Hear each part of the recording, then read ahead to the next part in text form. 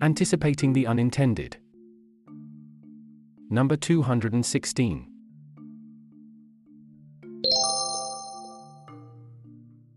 India Policy Watch Number 1, Riding a Tiger. Insights on issues relevant to India. So many things to write about. Russia, Byju's, and Bank of England hiking rates. There's also the fiasco of Aadipurush in India. But that can wait for next week, possibly. Russian roulette. There's some kind of a coup unfolding in Russia as I write this. Yevgeny Prigozhin, the boss of the Wagner mercenary group that has been supplying soldiers to Russia in its war against Ukraine, has now turned against the Russian army after weeks of berating it for incompetence on various social media sites. Prigozhin, once the chief caterer of Putin, has, over the years, become a central figure in every conflict that has involved Russia. Syria, Libya, Sudan, Ukraine, or social media wars sabotaging elections in the US, France or Germany. There's a little bit of Prigozhin and his companies, Wagner, and the Internet Research Agency, IRA, in all of them. In the last 2 months, as the Wagner mercenary troops battled hard for control of Bakhmut, Prigozhin got increasingly critical of the Russian military leadership. And on Friday, he released a video saying his forces would blockade Rostov-on-Don unless Defense Minister Sergei Shoigu and Russia's top general Valery Gerasimov come to meet him. That's what he has done now.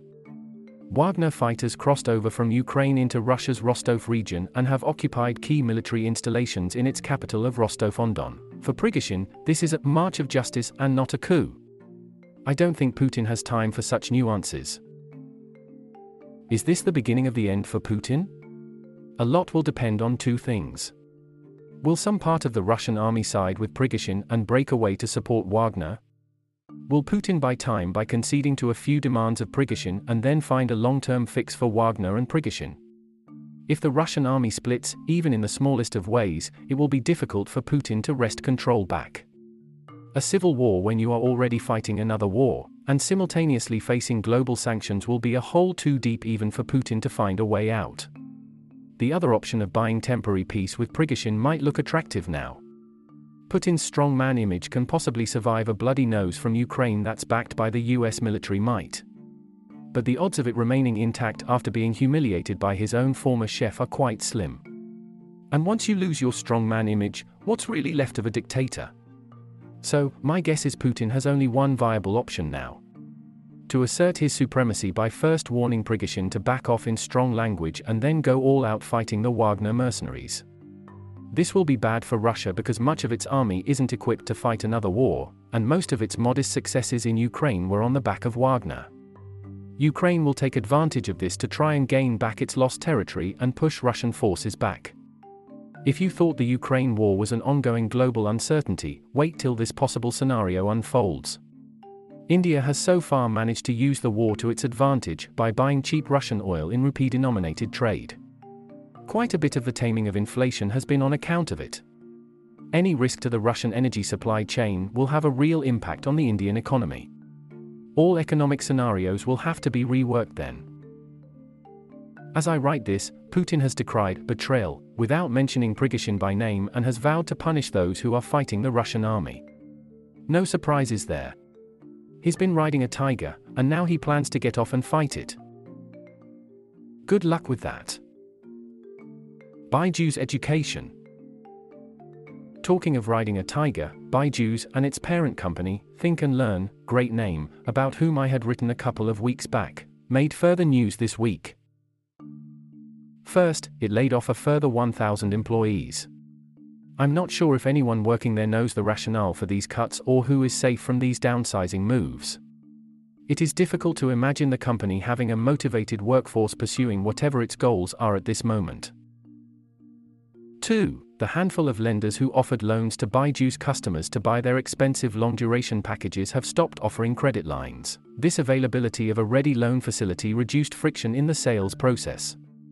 In its absence, Byju's plans to step in and offer direct credit, which is, to put it mildly, a bold move for multiple reasons. For one, it doesn't have enough capital for running its business, which is why it is laying off people. So how will it lend capital to others? Also, it is not a lending institution that knows how to underwrite loans and collect them. Specialists have lost their shirts doing this. And, lastly, what kind of a business is it where you lend to people to pay you back the same as your revenues? Definitely not EdTech. 3. News reports suggest that all of the non-executive directors who represented the largest shareholders resigned along with Deloitte, the statutory auditor, on the same day. The shareholder directors resigned because they didn't seem to be able to exert their influence on how the company was running. It is funny, they woke up to this now and not when the company was going along buying an assortment of other edtech companies at expensive valuations that seemed to be done without any diligence or strategic vision. The auditors also seem to have had enough, trying to get the management to help them close books that are now pending for 2 years. It is better to get out now than when things get worse, though I think it is too late even for them to shirk accountability for the mess. When I wrote about Byju's a couple of weeks back, I got a few reader messages asking me how does seeking more regulations or government intervention helps things here. I may have been misunderstood. We have a Byzantine set of rules that govern the setting up of startups, getting foreign investments into them, taxation for those who are investing in them and exiting a venture or an investment. That we still get a lot of inward capital is because we still offer the best potential market opportunity, and there's nowhere else for the capital to go, really. These have created complex structures where startups incorporate themselves outside India and spend inordinate time on tax and local compliance issues that are many and often contradictory among themselves. While on the other hand, we find basic governance lapses in companies that have become large in critical consumer sectors, like education in this case, selling poor quality products and getting away with it only because they are privately held, and their shareholders are looking the other way. It is another case of an inverted structure of regulations in India where tertiary areas that impact the ease of doing business are saddled with all kinds of rules while the fundamentals around governance and consumer protection issues are difficult to enforce. This is what needs to be addressed. Else, if Byju's goes into a death spiral, and I sincerely hope it doesn't, it will make a huge dent for the investment case in India for startups, and likely reduce the inward capital flow into the private markets that we so keenly need. A good contrast is the continued inward flow into public market stocks, that we see largely because of the trust investors have in the regulatory landscape there. Good regulations make a difference. That apart, it will leave a trail of NPAs for a bunch of lenders, a whole lot of dissatisfied customers, disgruntled employees who haven't been paid their dues, and a sector, EdTech, that will take a long time to recover. You could argue this creative destruction is an essential part of capitalism. And you could be right. But I would rather have creative destruction happen because a new business model upends the old than companies failing because of hubris and plain old stupidity. Right regulations ensure that society is protected from such risks. Lots there to think and learn. Persistence of inflation. Inflation isn't going anywhere in the West as we saw the data from May coming in. It is stuck at 8.7% in the UK, and despite the efforts of the Fed to bring it down, it has been at 4.7% in the US. Core inflation hasn't moved anywhere since the start of the year. Labor markets remain tight, and wage growth is good despite supply shocks being eliminated. Elevated wages are leading to higher nominal spending that is higher than the production capacity. There isn't a consumption deceleration happening yet. Elevated inflation is now persistent. It is possible that stable state inflation will now be 5 to 6% unless central banks force the economy to run aground. And they are really trying their best to do that. Here are 2 news items from the FT in the last week. First, on Bank of England rate hike. The Bank of England has raised interest rates to 5%, a surprise half-point increase, as the central bank and Prime Minister Rishi Sunak vowed to crush persistent inflation. Andrew Bailey, the BOE governor, was also uncompromising about the need to cut inflation. We're not desiring a recession, but we will do what is necessary to bring inflation down to target, he said.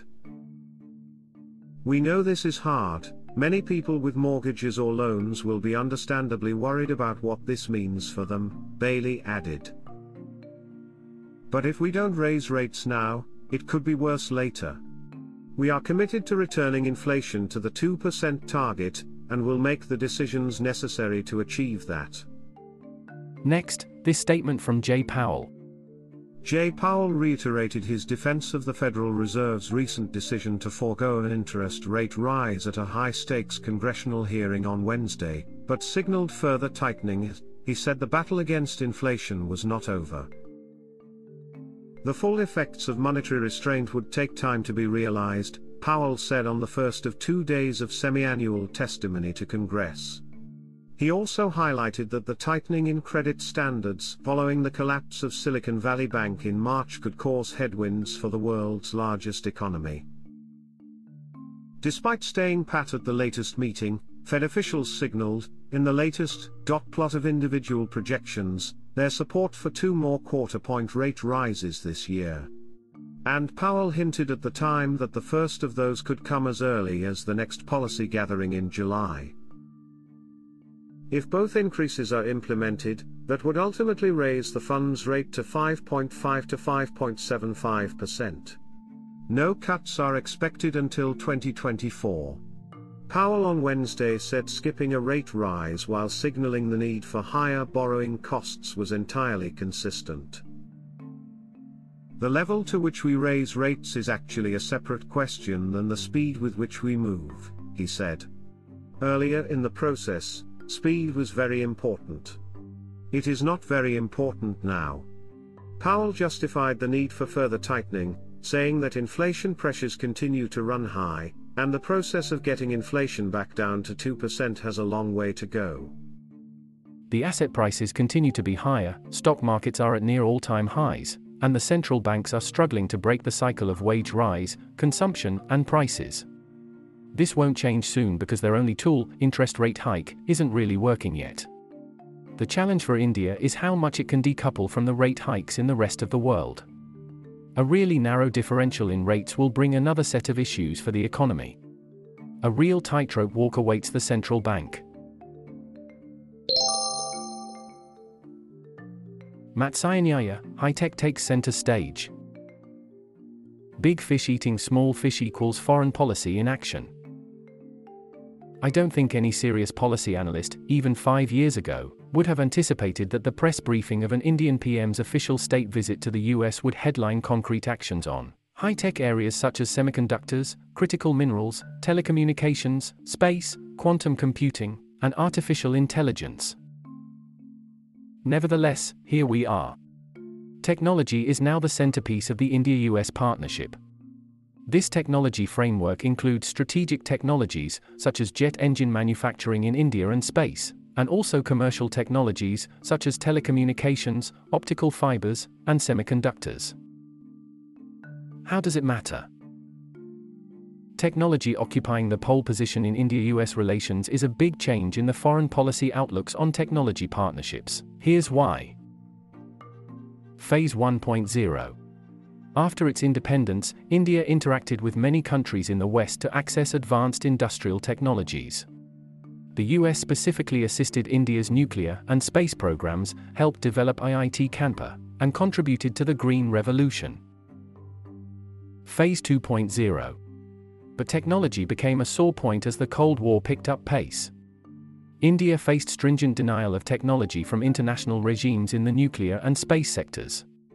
The denial of Indian membership into multilateral export control regimes such as the Nuclear Suppliers Group, NSG, and the Missile Technology Control Regime, MTCR, cast a long shadow on India's foreign policy outlook. The US came to be seen as a technology denier.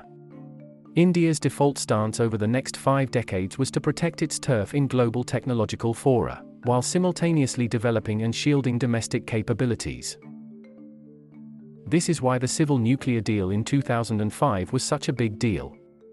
It helped India and the US move on from a low-level equilibrium.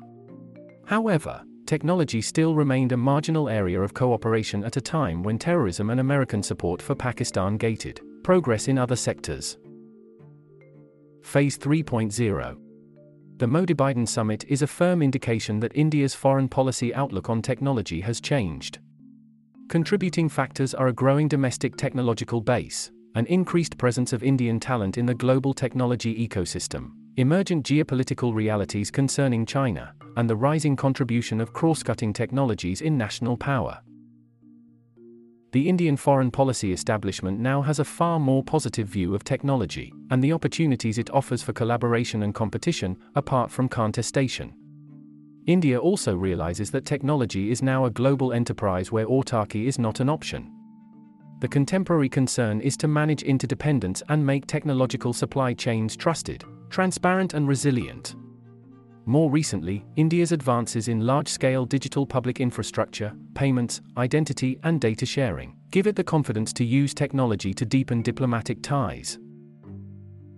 As for the US, technology has become a primary driver for addressing the China challenge.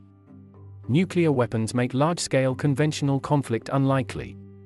Similarly, China's disproportionate role in material supply chains makes any large-scale economic decoupling costly. Consequently, contestation has been in the high-technology domain. Apart from the denial of technology to China, it has also meant that the US has changed the foreign policy use of technology towards its partners. Cooperation on nuclear-powered submarines under the AUKUS arrangement showed that the US was now willing to share sensitive technologies with partners to counter China.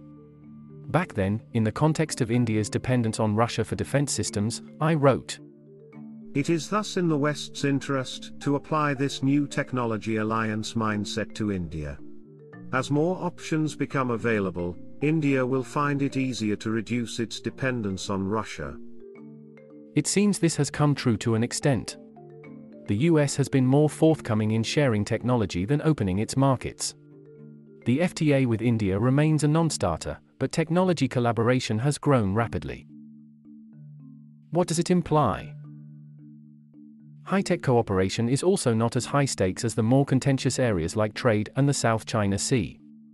The India-US relationship is so far behind the production possibility frontier on technology, trade and defense that there are enough low-hanging fruits to pick. And that's exactly what we are seeing now.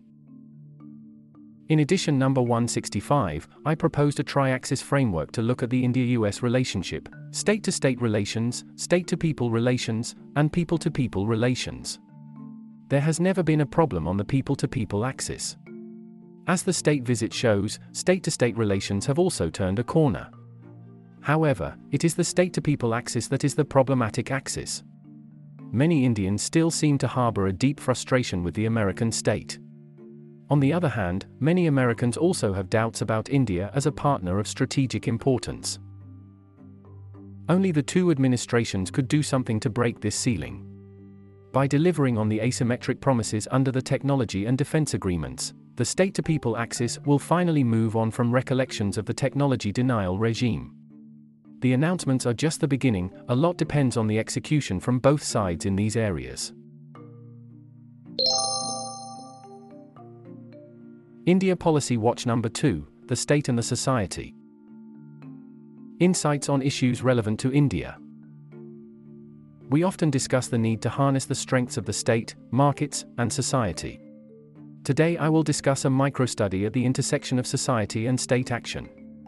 There's no definitive lesson here, but it should help you reflect on the role of these two entities. The story is about Church Street, Bengaluru. It is the best street in the city by a distance. It is a lively business area district street with excellent restaurants, pubs, offices, and bookshops. The footpaths are walkable, and the motorway is cobbled. There are no potholes, and it hasn't been dug up since its current avatar came to life in 2018.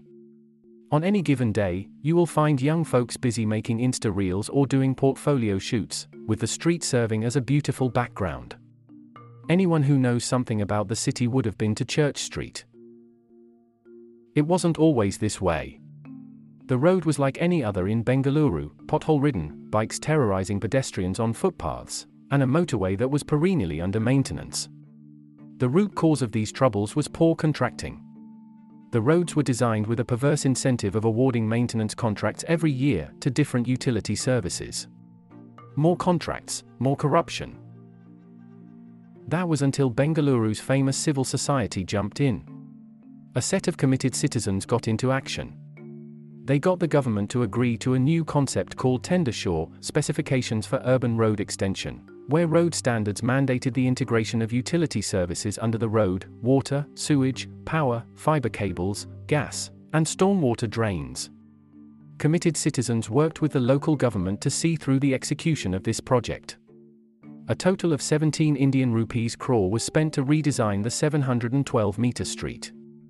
Even the maintenance of the street was assigned to specially appointed engineers from the tender SURE project. Things felt good. Citizen action could resolve the state capacity problems. For a while, it felt that civil society-government interaction of this nature could solve civic problems. But that was not to be. Look at the image gallery of the street in June 2023. It turns out that the road was to be handed over from the tender SURE project to the BBMP, the local government, after 5 years. And as soon as that happened, the maintenance went for a toss. The BBMP ward engineer says they aren't aware that they must maintain Church Street. There are two broader points this situation illustrates. First, civil society action, however well-intentioned, cannot substitute the state. Ultimately, there is no replacement for building capacity within the government. When society tries to do the state's job, and does it rather well, the government is only happy to offload the responsibility and the blame to society. Second, preventing the tragedy of the commons is difficult without creating entry barriers. Not every visitor or resident values the common resource enough to care for its good. Elinor Ostrom's work says that community governance can prevent such situations. In governing the commons, she identified a few principles that long-enduring common pool resources adhere to. Refer to screen for image. Putting these principles into practice is challenging for hyperdiverse societies to accomplish in a manner that is non-discriminatory and fair to everyone. A lot of our public spaces face this problem. Do you have any examples where common resources have endured through community action? Please share with us.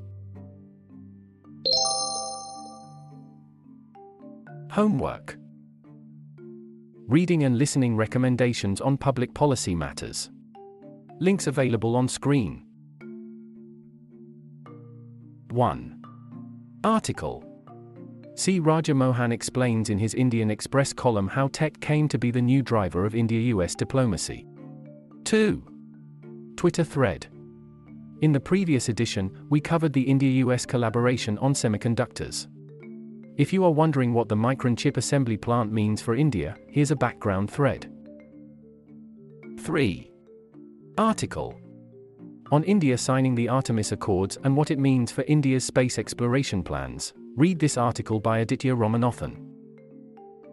4. Podcast. Over at Paliyabazi, we have a new series called Azadi Ki Rah. In the first episode, we discuss the Great Trigonometrical Survey of India.